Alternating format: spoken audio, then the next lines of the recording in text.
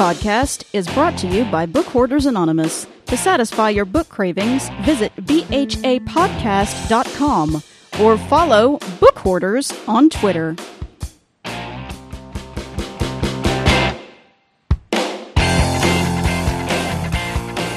Hello and welcome to Tech Access Weekly, a podcast of unspecified length concerning news and events in accessible technology.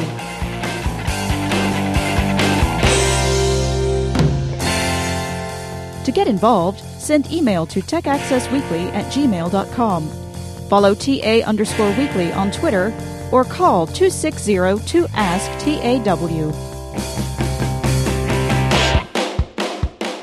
This is Tech Access Weekly, episode 134 for Wednesday, April 4th, 2012. I am Erin. I'm Rodney. And this is Wings and Things. Can I get some linens with that? Yeah, maybe not today. Okay. I'm not sure what to think of that, but hey. Hey, whatever. Mm-hmm. This is a sort of light tech week, but we sometimes let the week go maybe a day or more.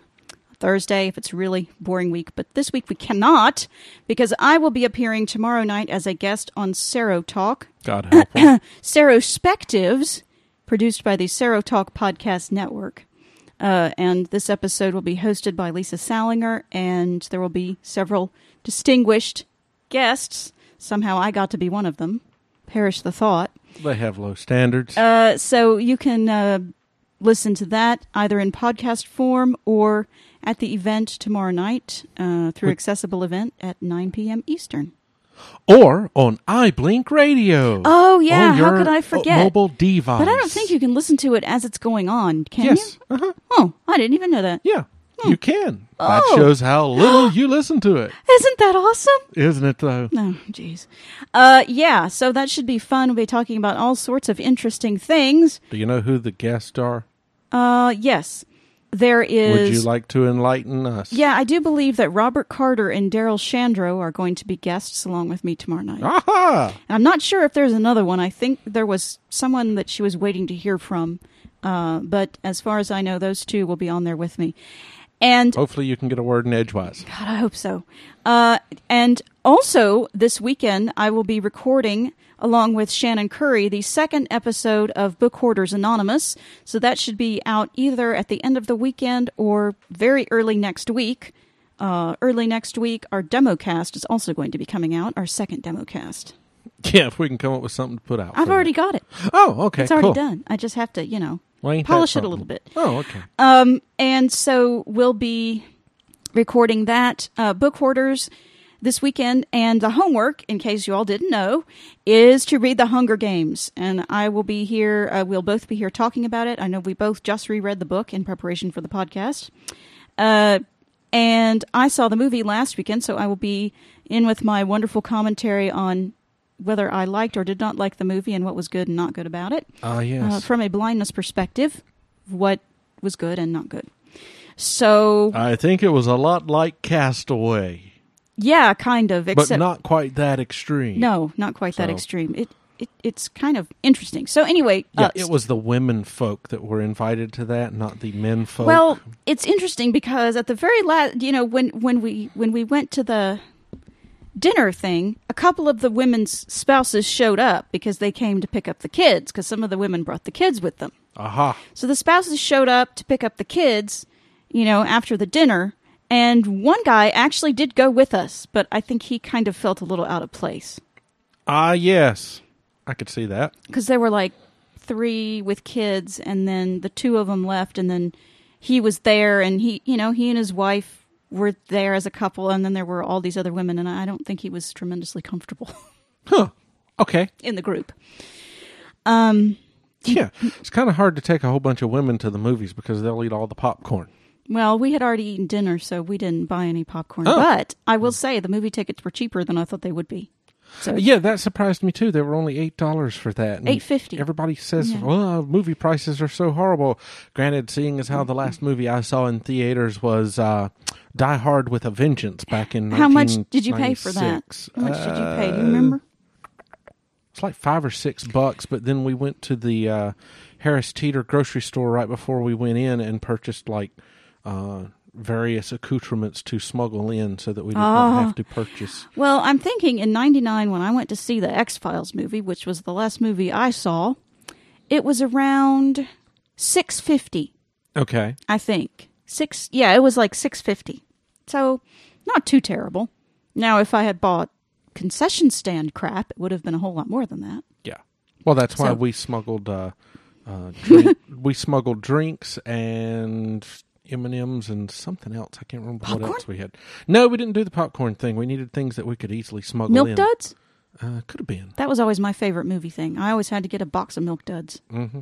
I didn't Sunday, although I did think about it just for old time's sake. Yeah, but that would have been like $6. I know. I think when I got it in '99, it was like $3.50 for a box. I do believe. Yeah, I kind of like the idea of in Austin, Texas, and I think now they have one in San Francisco. They have a place that Brian Brushwood always mentions called the Draft House, Alamo Draft House, and they actually show movies, but they also serve dinner during it. That's so nice. That's kind of a different thing. I've heard of places like that. You know, that'd be kind of cool, other than the typical crud that you normally get, the jujubes and such. Mm-hmm. Couple things of listener mail to talk about. Marvin Hunkin emailed in and asked, actually one thing of listener mail to talk about. He asked if Safari was accessible with JAWS on Windows, and my answer is I don't know. I haven't had a chance to try that I yet. have tried Safari with JAWS and Windows. The last time I tried it, it was not accessible. You could not use... I don't know that I could even get it to navigate links or do anything. So maybe JAWS 13 has improved. I don't think so. Use with it, but I doubt it. I bet somebody out there in the listening audience knows, has got it. Let us know. I'm not interested enough to try. I mean, I have it, but I just haven't gotten around to trying it yet. Okay. And so that's it for listener mail. Yeah, because I think kind of low on. I think pretty much you want to hit the Mozilla and probably Internet Explorer and possibly try Chrome. It's okay. It's got a long way to go. It's getting better. From what a lot of people say. I will say it's definitely getting better. So anyway, that is the depressing little bit of mail. As she mid-dings me. Of course, it's fun.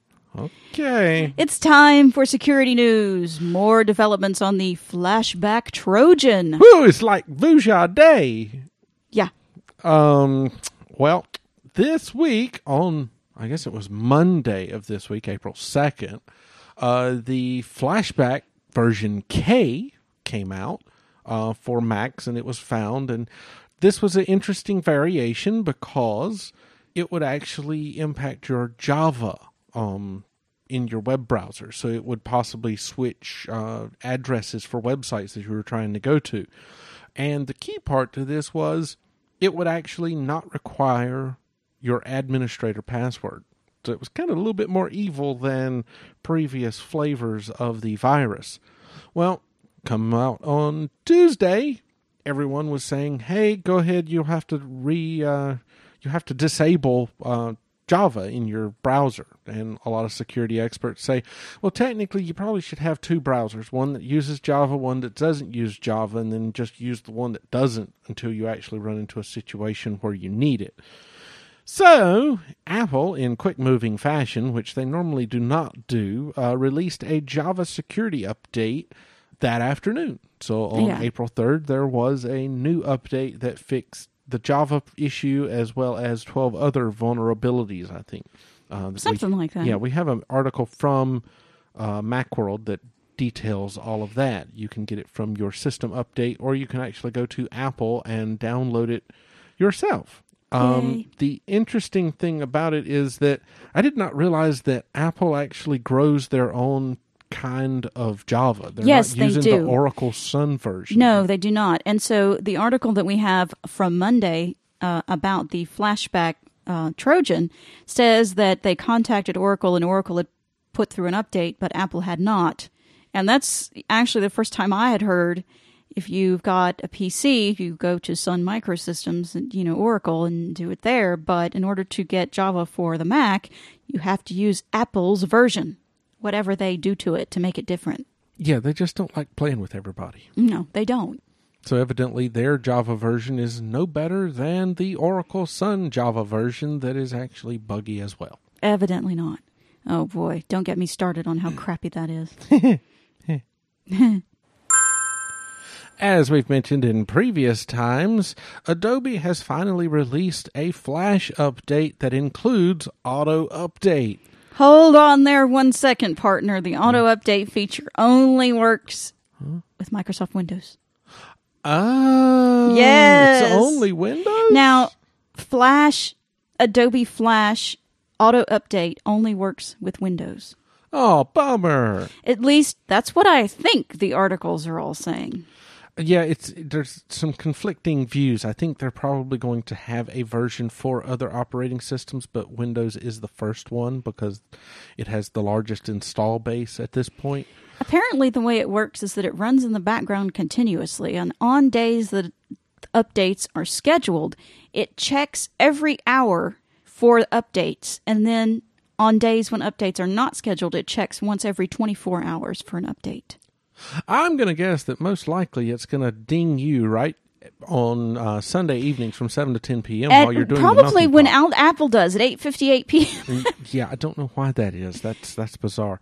But this is an interesting thing because when you actually try to install the update, it will automatically have auto update enabled. Mm-hmm. So it will sort of give the non-techie person the influence to, yeah, this sounds like a good thing. Mm-hmm. So you have to hit next on the installation. I have not heard of anyone trying it with Ninite yet because you can download Adobe Flash installer from Ninite and then just run it over and over again and it'll update.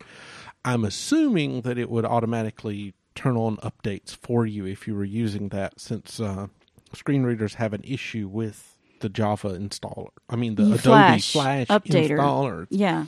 Oy. Java, Adobe, Flash. Yeah. They all kind of are buggy and irritating. Yeah. Adobe has been getting a little bit of flack because they put an ad on their Adobe Updater. Weird. Now, they are promoting a product called System Health Check that you can do for free. Now, a lot of novices are probably going to say, oh, I could check my PC for problems. Let me do this. Yeah, it's by this company called IOLO. IOLO. Like igloo, but no G. No G. And essentially what it does is you go on the Adobe website and, of course, you download the update. But it also says, go to this site if you want your computer checked for viruses. And then it will run a scan of your computer. And the scan is in like 9 separate stages. Apparently it's said to be very exhaustive. And it finishes scanning and tells you the errors you have and then says, we can fix these for you, but we want money. So pay a certain subscription, a yearly subscription for our services. I think that's $30 or something like that. And $10 for a one-time fee. If your parents would have seen this, they would have already purchased gosh. it. Yeah. Because I think they pay AT&T like $100 a year or something to support them. I Something think your mother like that. said something crazy like that. And I'm Yeah. like, why? So anyway, beware of System Health Checker. Yeah. And apparently it's not a scam. I mean, the company actually believes in its mission or whatever, however you want to call it, It's but a scam. It's not that effective. Yeah, the CNET person actually took it and installed it. No, the ZDNet person. Yeah, on a virtual machine. Installed it on a virtual machine, and it didn't take into account any of the updates that had not been installed. It said, oh, you have 250-some issues, but it didn't also take into effect that... And 120 some Microsoft patches were not installed. even above and beyond that, it said he had a corrupt hard drive. Yeah, it was like that was all funny. over the place. So it almost has that feel of Antivirus 2009, that virus that was going around saying, hey, you have 600 viruses, you better pay us to get rid of it, and all that kind of stuff. So if you hear of anyone saying, is that System Health Check worth it? No. You can protect yourself best by updating your products as needed and make sure you have all the updates for your operating system. That's the best practice, and don't be an idiot out there. Don't install just everything. It must be time to move on. It's time to move on. You're babbling enough. Global Payments, in charge of routing transactions from various credit card companies, including Visa and MasterCard, experienced some glitchiness over the past couple of months. Yeah, it's a little bit difficult to figure out exactly when this credit card breach happened. Some reports say January and February. Another one says March. Global Payments has put out a message on their website detailing some information, but it's still kind of vague. Also vague is the number of cards that have been affected. Some say 50,000, and I did see an article that said up to millions of cards were affected. Yeah, I saw one article that sort of clarified a little bit and said it was like 50,000 businesses, because it was mostly business accounts that were impacted, and it was topping somewhere around 15 million cards, but none of that has been confirmed.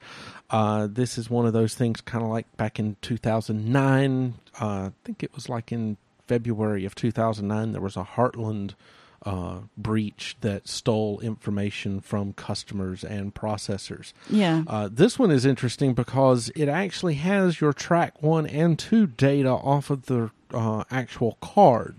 So hackers would actually be able to reproduce cards and go use them at will. Yes. Because there's like a card information, and then there's track 2 data that has your expiration date, your that PIN. CVI. Yeah, the CVV thing, and your expiration date and that kind of stuff.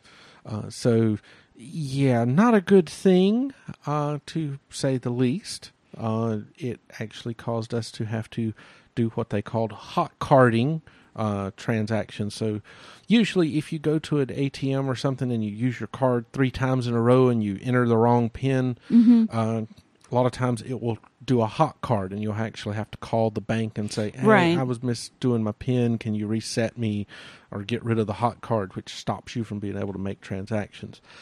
These cards that Global Payments uses are considered, say, gift cards. They do a lot of processing for, I believe they said, parking lot systems, like where you might go to a parking lot and swipe your card.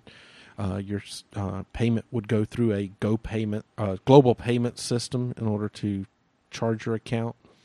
So a lot of these systems are, I guess, pass-throughs. So Global Payments would get it. They would pass it to the Visa or MasterCard company and say, do they have money for it, and then actually charge you for it. So it's sort of a ping-pong effect there. Visa, on top of all of that, did a system update on Sunday afternoon, April 1st, of all things. Yes, and they were out for about 45 minutes, and they were quick to point out that it had nothing to do with the Global Payments snafu. Yeah, sure it did. So just to be aware that they were updating their system and they're back up now. Yes, and the group that I work with actually got paged at 2:45 on Sunday afternoon Eastern because Visa and credit card transactions were failing. Yeah. I didn't get called on that, thank goodness. But thankfully. Yes, it was a production level 1. Urgent! DEFCON 1. Oh, God, what level are you? Well, if I was on call for that team, I would get that, but... different team. Yeah, just a different team. Oh, okay. So How do I know? I don't know. Should we do this one in the same group because it's sort of a credit cardy kind of thing? Well, yeah, why not? Hackers are apparently able to steal your credit card information if you have to return or get or sell your Xbox 360, I guess. Yeah, apparently, if you no longer want your Xbox 360, Microsoft recommends you do a factory reset. Well, apparently... I say apparently yet again, the factory reset does not get rid of your credit card information. It deletes like the games you have on there and all that other kind of thing, but your sensitive data still remains on there. Yeah, I guess a couple of 2 or 3 different universities last year purchased refurbished models from Microsoft as well as on eBay and other places, and they did a lot of digging and analysis on it and found that, yes, if you dig down far enough, your information is still there, even though you do a reset, which is what Microsoft suggests. Microsoft has responded and say that they are looking into it, and they will probably be sending out information possibly on how to remove information permanently. Yeah, and that's not a good thing. No, not at all. And the only way currently you can get rid of it is doing a format of the hard drive, or getting one of those random program things that puts ones and zeros just all over it. Yeah, and the guys at the universities were just using basic modification tools that you can get to mod your Xbox 360, and took a little while of digging, but once they figured it out, they were able to find it on each one of the systems that were purchased. So, it's one of those things where you always have to worry about whether or not your information is actually physically gone from a hard drive when you sell it. Right. Used to be, I had a program, I think it's still out there, called Eraser, that will do that, and it'll write over your hard drive with zeros and ones anywhere up to 35 times. Supposedly, it's a very good program. I think I still have it. Yeah, I think I do too, but I don't install it much anymore. And you can use something like Derek's Boot and Nuke to nuke a hard drive if you're planning to sell a new computer, and that will do sort of the same thing and write over the drive with zeros and ones. Yeah. But if you're planning to just throw one in the landfill, the best way to do it is to have someone put a drill bit actually in the platters in the hard drive. That way it's totally destroyed. Only one drill bit? You can do one. It's recommended that you do 3. Huh. So it won't turn? Yeah, it will not turn. It will have a hole in the actual platter, and the magnetic data will be easily destroyed that way. Supposedly that works. I think that's kind of cool. Guess what Sunday was, everyone? Well, actually, one more little thing here. Oh, gosh. You're trying to push me along. The White House is trying to encourage companies like AOL, Google, Microsoft, and Yahoo to be copyright cops. They're trying to make them police the internet for piracy websites. Yeah, they have ISPs agreeing to do the 6 strikes thing here in the U.S. that we talked about last week.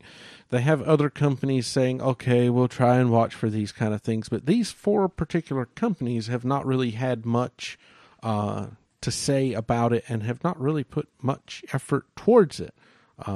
It's unclear as to whether the White House is going to try and make law out of this or what. Well, making law would be kind of hard. But I can see the logic in it. If all these companies have search engines, so the theory of the non-technically minded politician is, since they have search engines, they have algorithms that automatically search and group data. So these algorithms should be keyed, and it should not be hard to key them towards discovering pirated data, I guess. Yeah, I guess that's what they're trying to say, is that, well, if they eliminate it from Yahoo, Google, AOL search, and Bing from Microsoft, I guess customers and people would not be impacted or seeing that information. But I mean, it puts a lot of responsibility on these companies to have to try and come up with a way to do that. It's kind of like YouTube censoring. Somebody puts up copywritten material, they have an algorithm that finds it and marks it as being invalid. Doesn't take into account how someone is actually using it. So, right. Slippery slope. Now, Dean. Now let's talk about Sunday, April Fool's Day. Which we will specify is a process that comes around every year here in the U.S. I don't think it's really found as being something useful or noted in the EU and other places of the world. They talk about it some, but I mean, I don't even know the origins of it. I don't know where it got started, but it always gives rise to pranks and jokes every year. And yeah, some of the ones from this year that people have really been talking about are Sony came up with a little laptop that is the size of a quarter. The size of a quarter, which is kind of bizarre. How would you ever use it or type on it? I mean, my thumb is bigger than a quarter. Anyway, Google released several different things, which we have an article in the post for this that will have links to the various things. They have a product that they're proposing for autonomous NASCAR. This is the Stock Car Racing Association here in the U.S., and they're saying that autonomous cars are coming to NASCAR. And the video is kind of cute because they actually have people from NASCAR talking about it being really a great thing, and it'll help out. And they have a video showing a driver actually being able to read a book while he's in the middle of the race. What about the Google Tap app? Well, Google Tap is a way of bringing, it kind of made me think of the Braille iPhone app that people have been talking about, where you can do iPhone Braille. Well, this is Morse code. But this is Google Tap, which is actually going to allow you to use Morse code on your cell phone to type messages. They even have in there the fact that you can double tap. You can tap on the bottom and the top of the cell phone and actually send messages to two different people at one time. This video is hilarious because towards the end, it's like the video is only like 2:17. It's like a minute 45 in. They actually have LL Cool J, the rapper, actor, and such in there, and he's like, "Yeah, it's a great thing. You can," but he's playing like a Google representative. Yeah. And they don't even mention that he's LL Cool J, but you can tell it's him. And he's like, yeah, you can tap it in the morning. You can tap it in the evening. You can tap it in the bathroom. You can tap it everywhere, Taking the double entendre to tapping. Use there. Yes. Didn't they have some kind of dual mouse thing for Chrome? Yeah, they've also got the, let's see, what did they call it? They called it the Chrome multitask mode. They have where you can have two mice at the same time. This is kind of funny because one guy is talking like, yeah, I'm a architect, and I am one of these people that I get so wrapped up into one project, and it's a life or death situation, and I really worry about that. But now that I'm able to work on two projects simultaneously, it doesn't hardly bother me a bit. They also came out with the Google Fiber. How they're going to spread they're going to spread internet to everyone around the world. Now they've come out with their own nutrition bar. Yeah, that was kind of funny. No word on how it tastes, though. No. One interesting one that you might want to watch is the Google Collections. The YouTube Collections, which is also by Google because Google owns YouTube. They'll actually send the digital experience to you on DVD. Yeah, I thought that was funny. So that's kind of funny. And if you live on a slope, they'll send it by Paca or Alpaca or something like that. I don't know. ThinkGeek had a few iPhone apps that were funny. Yeah, one that I would easily purchase is the Hungry Hungry Hippos, which is a kid's game. You sit your iPhone in it, and it will put like little... I guess it's supposed to be the old marbles on the screen, and you have little plastic hippos that you hit and try to grab the marbles, just like in the old-timey game. So that's kind of funny. And the Barbie one. Yeah, the Barbie, what did they call it here? The Barbie digital fashion styling head for iPad. You actually put your iPad in sort of a upper torso model of Barbie. Has eyes, nose, and face on your actual iPad screen, and you're able to actually do her makeup, I guess. And her hair. Yeah, it's got hair around it. Looks just like Barbie, except there's a screen and a button where her chin should be. That was kind of interesting. Just a whole bunch of stuff, goofy things, miniature nuclear generators, all kinds of things. So the Engadget article gives a nice roundup of all the different things. And one last one that we tweeted, people got irritated with us for tweeting it, but that's okay. And I almost fell for it as well. Drew Weber, known as Rooster Loop on Twitter, put together a really cool recording of the new Eloquence patch for the iPhone. Wait, that's not real? For $10, you can go to the App Store and get an Eloquence speech synthesizer to put on your iPhone to use instead of Samantha. And he actually made a recording, made it sound like it was coming from the phone and everything. It was hysterical. Yeah, that's pretty ingenious. And we posted it on Sunday through Tech Access Weekly, and it was funny. I almost fell for it. You have to. It's just that amusing. It was good. And people get all bent out of shape over things like that. You know why they get bent out of shape? Because they fell for it. Exactly. That's why. Exactly. Precisely. Oh, it's got to be fake. Got to be fake. I'm sorry. I hope no one fell for your stupid joke. Yeah. But it was funny. I don't know. It was funny and had to be promoted since you could tell he spent a lot of time on it. Oh, yeah. So anyway. And now, into the world of social networking. Oh, my God. I wonder if there's a way if I can tell how many girls are around me. Yeah, this is really kind of spooky. This Russian app developer called iFree put together this iPhone app that uses location services like Foursquare and other apps that let you broadcast your location to determine how many single women are in your immediate vicinity and where they are. And you can also view their profiles that they've got on Foursquare or Facebook or wherever to know a lot about them. So theoretically, it could enable people to stalk women. Yeah, and they said that they were not using anything that you can't get publicly. They were using people's Foursquare. They were using the Foursquare API to grab location data, which Foursquare immediately removed their access to the API. Yeah. Apple removed it from the App Store, so you can't get it anymore. But they were using basically social networking to find where people were as far as a bar and things like that. But it wasn't portrayed as being that way. No, and note the past tense. The app, I believe, has been removed from the App Store. Yes, it was removed because it was broken because it was built off of Foursquare. And Foursquare said no, and so it went away.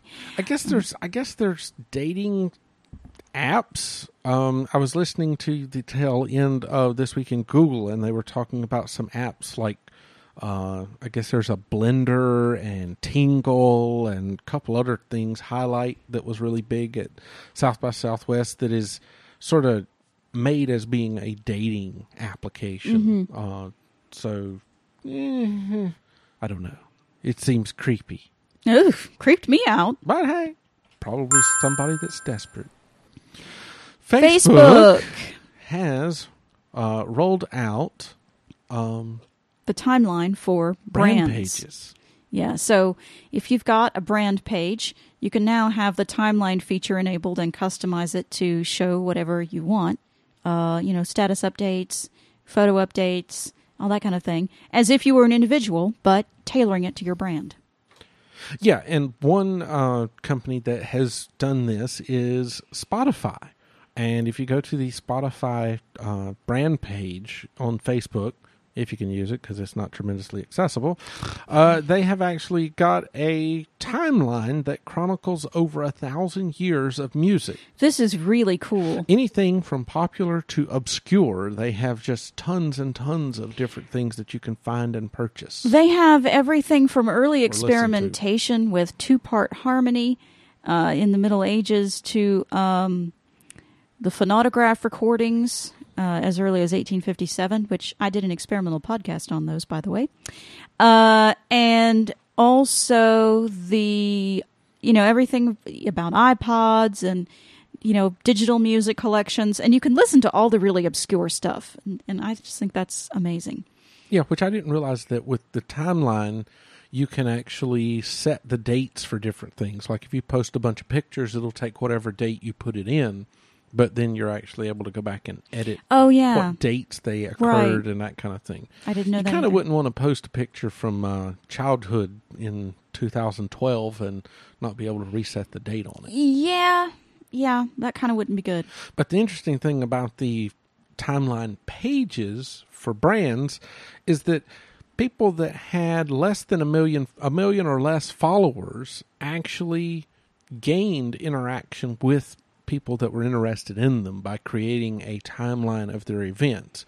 But companies that had more than 1 million, say 10 to 15 million followers, it seemed like their interactions had kind of decreased after they enabled timeline. For whatever reason, it was kind of odd that would happen. I don't know. I don't have timeline on my page yet, I don't believe. I don't either. I don't even know. But it will be pushed out to normal, everyday users here in the... Soon. We coming keep saying weeks. that, but we really mean it this time. Yeah, because it's still not out to everybody. No. And more Facebook news.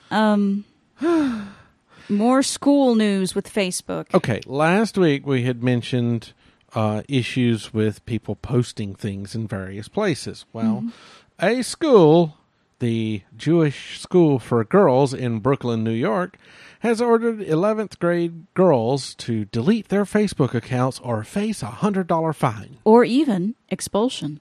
What? That was also listed as one of the possible punishments. Yeah, from the way the article reads, the school has a policy saying that kids should not have a Facebook account. They should not be using it. This policy has been in place for 2 years. But parents are completely confused because, well, there was a vote last fall for some event that was going on, and how did students and parents vote? Well, on Facebook. Egads. And the school tried to make it seem that, well, parents could have cast their children's votes from their account. So we didn't necessarily mean that children should have had to have a Facebook account in order to vote for this or participate in this or whatever it was. So I don't know. Very confusing situation. Yeah, and the article kind of claimed that the school system was saying that because they were a religious school, that sharing all this type of information is not good or is frowned upon because of it being a religious institution. Well, maybe so. I don't know. It was weird. It was strange logic. Let's put it that way. Another school-related Facebook incident. 6 boys at the Infant Jesus Academy in the Philippines, Marikina City of the Philippines, have had their diplomas suspended because of pictures? Yeah, they were going to graduate from school, and it was time for graduation, and somehow a picture that they all posted on their Facebook pages came up, and it was a photoshopped, modified picture of them, I guess separate pictures put together in such a way that they looked like they were kissing. Yeah. And they were just fooling around and thought it was funny, so they posted it on their Facebook pages. And now the school initially said they could not attend graduation ceremonies or have their diplomas. Now they're saying you can go to the graduation ceremony, but we're going to keep your diploma. You're not going to get it. They're going to get graduation credits. So they're going to be able to attend colleges and everything, but they won't get their diploma, actual paper diploma, because of this picture. So it just proves you really have to worry about who you friend, what you paste and post everywhere.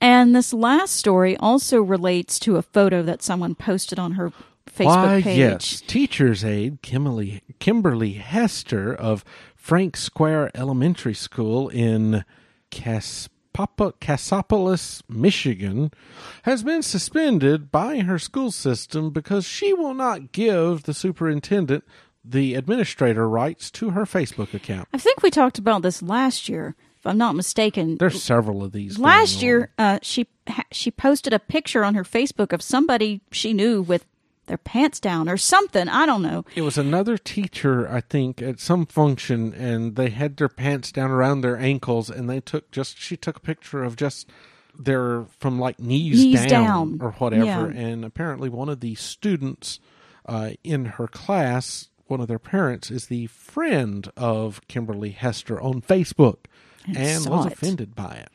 And so the superintendent and all those other people asked her for her Facebook password. She refused to give it to them. They put her on suspension and administrative leave.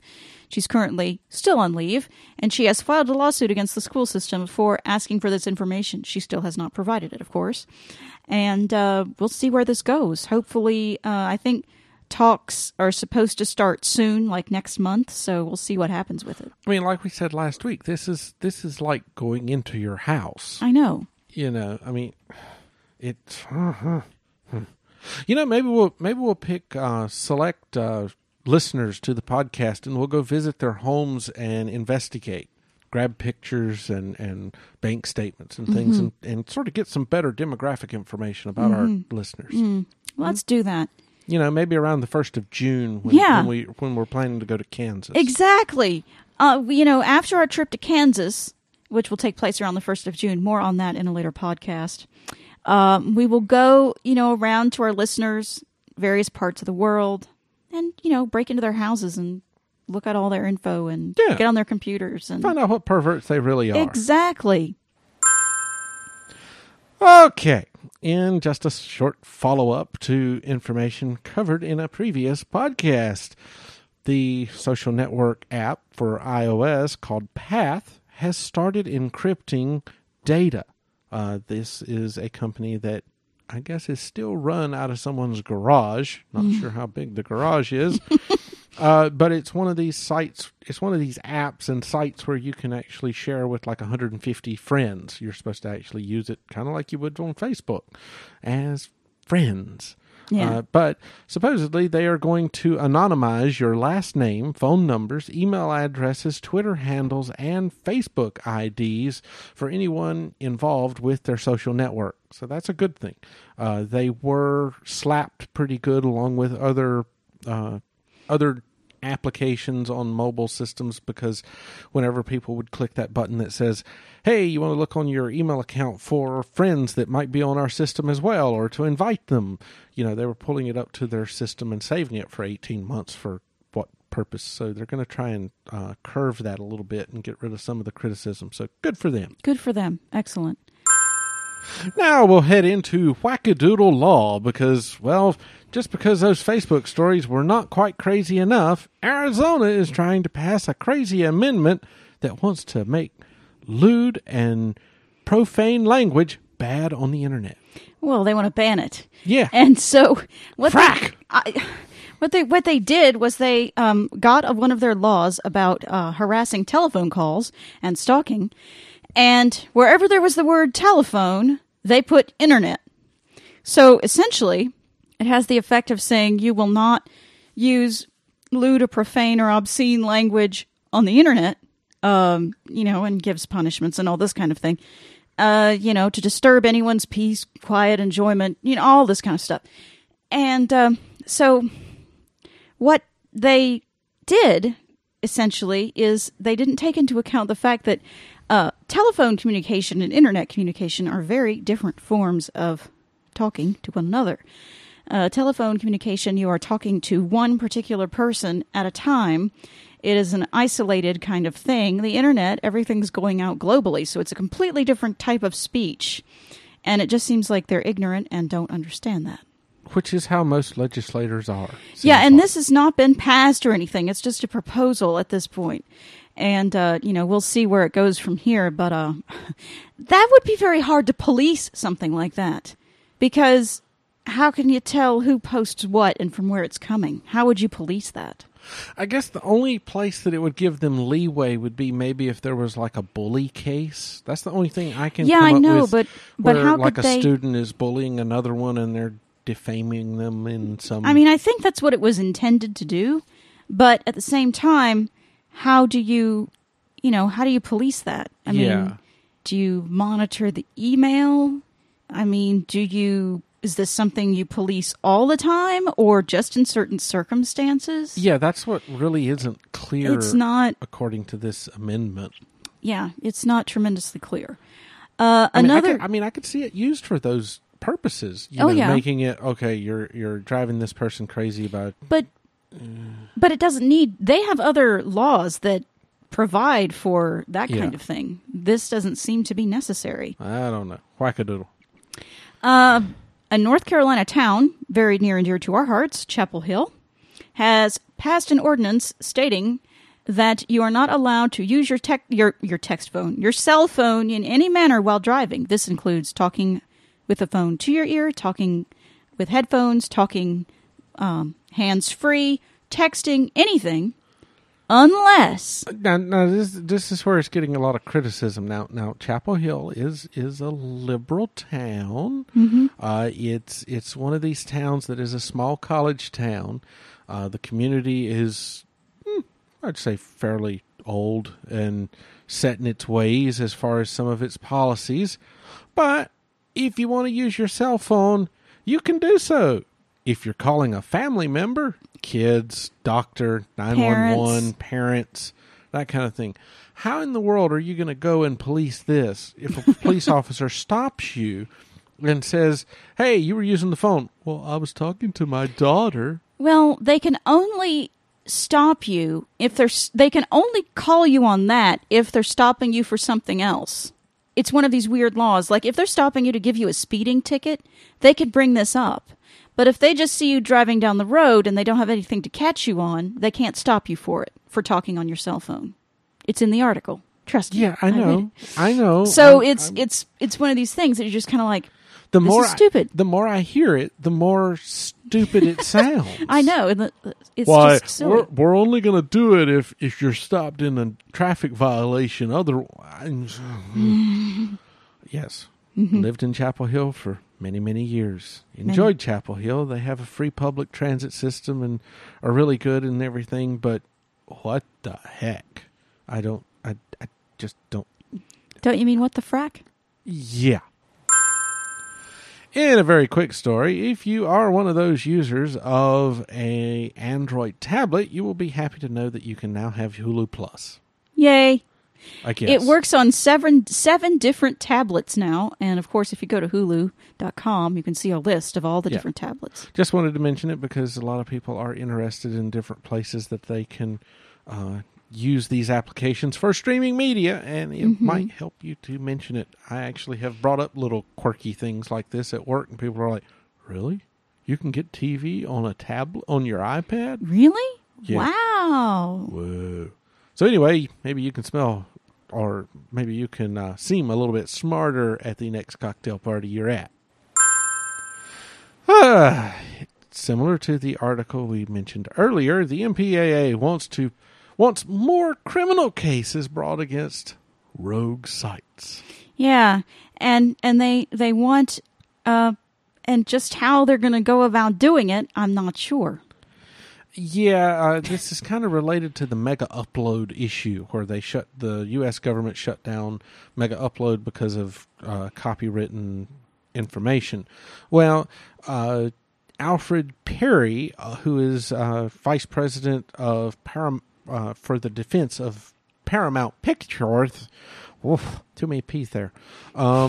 He suggested that they also need to go against people like Putlocker and Wupload, W-Upload, FileServe, Deposit Files, and MediaFire. Which I have heard of, scary enough. Yeah, I think I've heard of FileServe too, but Putlocker and W-Upload, I haven't heard of. Anyway. So it's something that if you are using one of these sites, you may want to be concerned about people trying to go after them, just like they did Mega Upload. Because there is a big thing going on right now because the MPAA does not want Mega Upload's defense attorneys to have access to their servers. They claim they need access, the Mega Upload defense lawyers claim they need access to the servers so the company can properly present its case because they need to know what's on them, the data that's on them. And the MPAA doesn't want them to have access to it because they are concerned that the pirated movies and stuff that are on the Mega Upload servers will just be put back out in the internet sphere all over again. Yeah, so you might not get your data back. That's one reason also that they would like to get it back, is so that they can give users back their valid, correct stuff. The MPAA is also asking the court system to actually assist in paying for support for the 25,000 servers that they have in place, which is costing them about $500,000 to support and continue running. They're wanting to be able to either wipe these servers so that they can use them elsewhere. That's kind of nice. Let's grab this company's 25,000 servers so that we can use them for our own purposes. That doesn't seem right either. No, really doesn't. There's a lot of things here in this week's episode that just don't seem right and are stupid. People make silly... That's what we should have called this episode. Silly questions. Yeah, probably should. Anyway. Wasn't there a website called Stupid Answers? There's a lot of websites out there, so I'll just say... Probably. On to accessibility news and Finally. still sort of television related. There have been new rules proposed for accessible for video captioning by the FCC. Actually, not proposed. They are now, I believe, enacted, or will be. Once they're entered into the Federal Register, they will become active. When that is, I don't actually know. Videos viewed over the internet must have closed captioning, even if the videos are displayed on television also at the time. Let's see. Well, I think there was another ruling last year sometime that said that so many cable stations had to be closed captioned and things. But this is all stations. And this is kind of pushing the fact that, okay, all stations need to be giving information to the hearing impaired, whether it's reruns or live broadcast or on the internet, which is a big step. I mean, it's telling people that, just because 30 Rock is available, which season 6 is crappy. Torture. Even though 30 Rock is on television and it's closed captioned for the hearing impaired on television, you also got to do it. It still has to be done if you're streaming it on the web. On Hulu or somewhere like that. So it's kind of a little bit different take on the legislation that was being talked about last year, where I think it was like every cable company had to have at least 5 kids stations that were that was late last fall, closed captioned, and 25 other stations had to be closed captioned as well, and I think the EU even had some legislation on that we had previously discussed. And so no word yet as to when these go into effect, but it shouldn't be too long. Now Panasonic is, as we talked before, releasing their Viera models of televisions. Yeah, that's VIERA. Yes. And they are coming out in the UK. You can purchase the TVs, and when you bring them home and you try and install the software on them, or however they work, not quite sure how they work. I guess there's a menu item that you will now be able to turn on text-to-speech. Text-to-speech. And so what this will do is it will enable it. It works, of course, by using your Wi-Fi. That whole TV is based on, you having a Wi-Fi network in your house. And it can download all sorts of things for you. And the text-to-speech will read not only menus of selections that you have, but also give you information about the shows that are on each station, what times they're on, and all that. So you can set up a show schedule. It will allow you to set up a viewing schedule. And the part that's not clear is to whether that will actually work with a cable box. Yeah, we're not really sure how that works. It seems like it would probably work with your antenna system or over-the-air television, because once you plug it into a cable box, you're not using the on-screen guide and everything that comes with the television. So it's a little fuzzy onto how that all will work, but I think maybe something like the Ocean Blue will. I hope for cable boxes. This will be cool. The American Foundation for the Blind has released the 2012 Access Awards, its version of its own Access Awards. The winners will be presented with their presented the awards at a May 4th conference in St. Petersburg, Florida, I believe.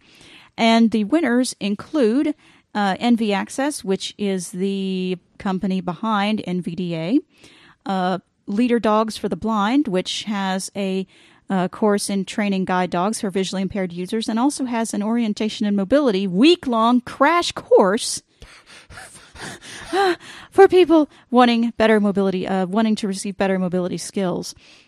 Another organization or website, or I don't know what you want to call it, that got an award is the MLB.com website, Major League Baseball website, for their efforts in making streaming of broadcast accessible to the visually impaired, not only through the website, but also through their iPhone app. Yes, their app is pretty good, from what I understand, as far as voiceover use.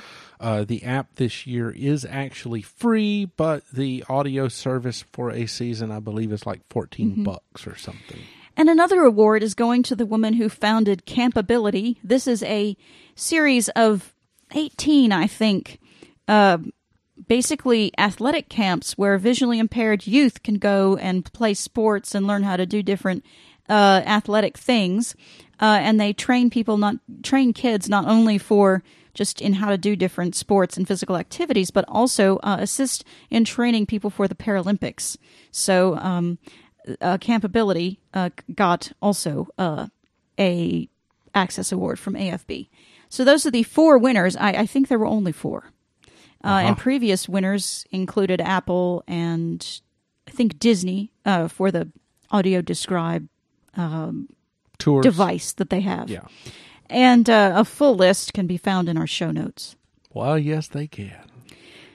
The Justice Department here in the U.S. is involving itself in New Hampshire's lawsuit that's going on with the state Board of Mental Health. The state mental health institutions somehow are segregating, are refusing to provide services to disabled people. And I guess this is like group services. And they're providing services to disabled people, but only organizing them into disabled groups of people. Apparently, the ADA prohibits segregating on the basis of disability, unless, of course, the disability is... prohibits segregating on the basis of disability in terms of activities and things that public institutions put together. So the Justice Department is getting involved in this, and what they're actually doing is not very clear. But they're trying to prohibit this from going on, I guess. That's all I know. An app called Speak for Yourself is the startup that developed the iPhone app is being sued by another company. Speak for Yourself is a startup that developed an app by the same name that sells for around $250 in the iOS App Store, and it allows children who are mute or otherwise have speech impediments to communicate. And of course, they point to symbols and other things on the screen to string together sentences like, I would like a glass of water, or I would like orange juice instead of milk, things like that, so they can communicate at least basic needs. And a company that has created a tablet to do the same thing is suing the startup because they're saying that the method in which the symbol method that this app company is using is patented by them, and so no one else can use it, basically. Yeah, I guess they're claiming that because you were actually able to click on a button on the touch screen and you can reassign it to something else. You know, like if you don't ever eat apricots, but you want to make it say aloe vera or something, you can change the meaning of the button. Right, and they're saying that since they do it, no one else should be able to do it. Yeah, and it basically comes down to the fact that they have a MenSpeak touchscreen device that they want to sell you for probably hundreds or thousands of dollars. It's about 10 times the cost of this app. So about $2,500 or more dollars. Yeah, so a $399 iPad 2 plus a $250 app equals... Yeah. Set against... I mean, yeah, they just want their money. That's all they want. Yeah, they're just wanting that. I mean, it sounds like it will do just as good as things like ProLoco To Go, and I believe which is $170 or $80. Yeah. It's a different kind of app. It's autistic, it's different, but it's still kind of got the same principles. It does create your own thing. key maps, and you can reassign them. Yeah, so I don't know what their deal is. They just want their money. That's pretty much it. They just want to preserve their ghetto product. Pretty much. It's a wonder that someone hasn't taken their ghetto device for identifying dollars and say that the Looktel is violating or the government app that does the same thing is violating it. Get the government involved. Yeah, but that was god awful, and it was free. It was horrible. I think it's still out there. I think it's still around. Okay, so a Danish company is developing a hearing aid that will allow you to stream audio content from your TV or computer through your hearing aid. Yeah. This is really cool.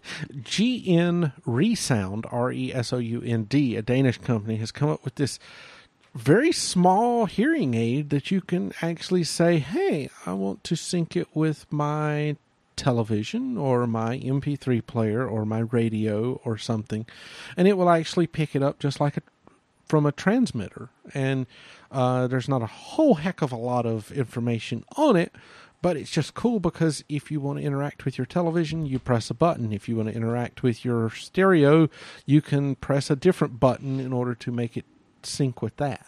So it seems pretty ingenious, and the fact that it's only centimeters big. Mm-hmm. Little bitty thing. Yeah. Little bitty I think thing. it was only like 2 centimeters by 3 centimeters or something like that. So there is a link to the article concerning that if you know someone that might be interested in blasting their hearing out or what's left of their hearing with their stereo. A company based in Massachusetts is saying that it is developing a flying car and that the car will be out as early as 2013. Yeah, Terrafugia, Terrafugia of Woburn, something like that. Woburn, Massachusetts, has come up with the transition. Last week we talked about the Google self-driving car. Well, now you'll actually be able to consider purchasing this flying car. It is a 2-seater vehicle with wheels and wings. So you can drive it with the wings folded into the body of the car, or you can fly it. And it has sustained flights of, I think, 1,500 feet for approximately 8 minutes. Yeah, it did. Its first flight was 1,400 feet for 8 minutes, and whereas a commercial jet will fly at 35,000 feet. It has been pre-ordered by 100 people for $10,000 down payments, and the unit will cost apparently $279,000. Hey, it can go 70 miles per hour on the highway or 115 in the air. So if you hear basically a single engine puddle jumper, as we would call it, that is sort of a Cessna or something, that's about how fast those little buggers go. Bzzz, you know. Yeah. So hold next year, though, that seems a little soon. Yeah. Based on the 8 minutes in the air at only 1,400 feet. Yeah, and this does not seem to be a really something that probably will happen and be well adopted, because it's not something like a helicopter, which there are personal helicopter things out there similar to this that actually go straight up. This one you actually have to have a runway to take off. That's dumb. So you'd have to have parking lots or something developed so that you would actually have a ramp or something to go up with. My God, we use enough space for parking in this country as it is. Well, actually, most of the space in parking lots are creating mazes so that you can't figure out how in the heck to get out of a parking lot. But anyway, it uses a 23-gallon tank and burns 5 gallons per hour when in the air. So all the math nerds out there can do math to find out how far you would actually be able to travel. Not very far. Not really. You'd only be able to stay in the air for 4 hours. Then you'd have to fall down and that's 460 miles. You'd have to land at your nearest Walmart for a fill-up. Of jet fuel? Somehow I don't think so. Actually, it runs off of regular automotive fuel. I can see it now. Hey, yeah, we got to stop off at this BP station down here. I think I can make it. They're not too crowded. My wings are just a-flapping. Yeah. Fold them in. It seems like... And what if that little folding thing doesn't work and you're like down on the ground with the big wings just out there? Or worse yet, there's a malfunction and the wings shut up right in the middle of the air. Exactly. I think we're going down we're now. Falling. What were you thinking? Okay, to prove that things can't get more confusing and you're never too old to get married... Jerry Lee Lewis has married yet again. Oh, Lordy. This is a strange one. He married in 1957 his 13-year-old First cousin, twice removed. Whatever in the heck twice removed means. Myra Gail Brown. Yes. Then he went on to marry... Oh, they were married for 13 years and got divorced. She was 13. He was 23. Yeah, it kind of killed his career right there in the middle. It's sort of accurate, but not tremendously accurate. But there is a Great Balls of Fire movie that you can probably get on Netflix to watch that kind of depicts his rise and fall because of that marriage. And they were married for 13 years. Then they divorced, and he married 5 other people. Now he is marrying again for a 7th time to Judy Brown, his current caregiver. Brown is a very common last name. Yeah, very true. Very true. Very common. However, you could probably throw a ball and hit 10 of them. Exactly. However, this is a lot less common. Judy Brown is Myra Brown's brother's ex-wife. Say what? Judy Brown is Rusty Brown, Myra's brother's ex-wife. So Jerry Lee Lewis is marrying his ex-wife's brother's ex-wife, who is his second cousin twice removed, or something like that. Yeah. I'm trying to make it as confusing as possible. You don't have to try. So he's married. His ex-wife, his first wife, was his cousin. He's marrying her brother's ex-wife. So basically, Jerry Lee married Myra, who had a brother named Rusty. Rusty then went on to marry Judith, or Judy, whichever the heck it is. Well, now Rusty and Judith are divorced, and and Jerry is marrying Judy, whatever her name is. Yeah. Oh my God. Strange. Yeah. Very strange. That's it's almost as confusing, but not quite as confusing as the Ray Stevens song, I Am My Own Grandpa. Oh my God. You have to look that one up if you've never heard it, because he goes through tremendous gyrations, just like we tried to do, in confusing everyone that Myra is related to Rusty, who married Judith, who is now married to Jerry Lee, who divorced Myra. Yeah, and it's it's a really funny song. But yes, it describes the situation very, very well. Aye. Great Balls of Fire. Exactly. Yet another possible title for this episode that we didn't think about. Actually, I did think about it, but it was a little cliche. Yeah, true. And speaking of cliches, and apparently this podcast is almost over. Oh, God.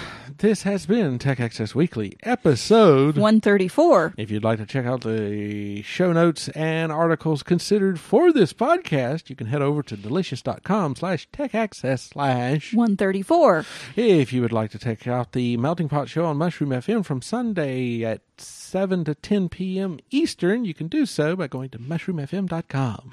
And if you would like to check out SeroSpectives and listen to my wonderful, fabulous voice yet again, tune in at 9 p.m. Eastern on tomorrow night, April 5th, for This Month in Tech for March. And I was on there once, and they didn't invite me back. Well, we were both on there once, and we've both been invited back separately. This is my second time alone. Yeah. So you've been on SeroSpectives 3 times. That's true. I haven't been on but once. I guess No, you were on there twice. No, I was on there once. I was on EOL once. We were on SeroSpectives back when it was whatever it was called formerly. Sero Talk, Tech Chat. Yeah, there you go. I was on that one. We were on there together as Tech Access Weekly. Then you were on it again. No. You weren't on it again? Mm-mm. I thought you were on it one more time. Nope. Oh. I'm just not blind enough for them, I guess. Let's not go there. So anyway, if you want to hear my wonderful dulcet tones, tune in at 9 p.m. Eastern for that. More of my dulcet tones, along with those of Shannon Curry, can be heard on the next Book Hoarders Anonymous podcast, which will be coming out shortly, dealing with the Hunger Games. And we will have some new homework as well to give you, as well as some other current book news. So stay tuned for all of this wonderfulness. Ye cats. Oh my God. Could we plug a few more things in there? Oh, I'm out of breath now. I'm spent. Exhausted. So at this point, we will simply say, I'm Rodney Edgar on Twitter. And I'm Erin Edgar. Bye. Bye. Bye.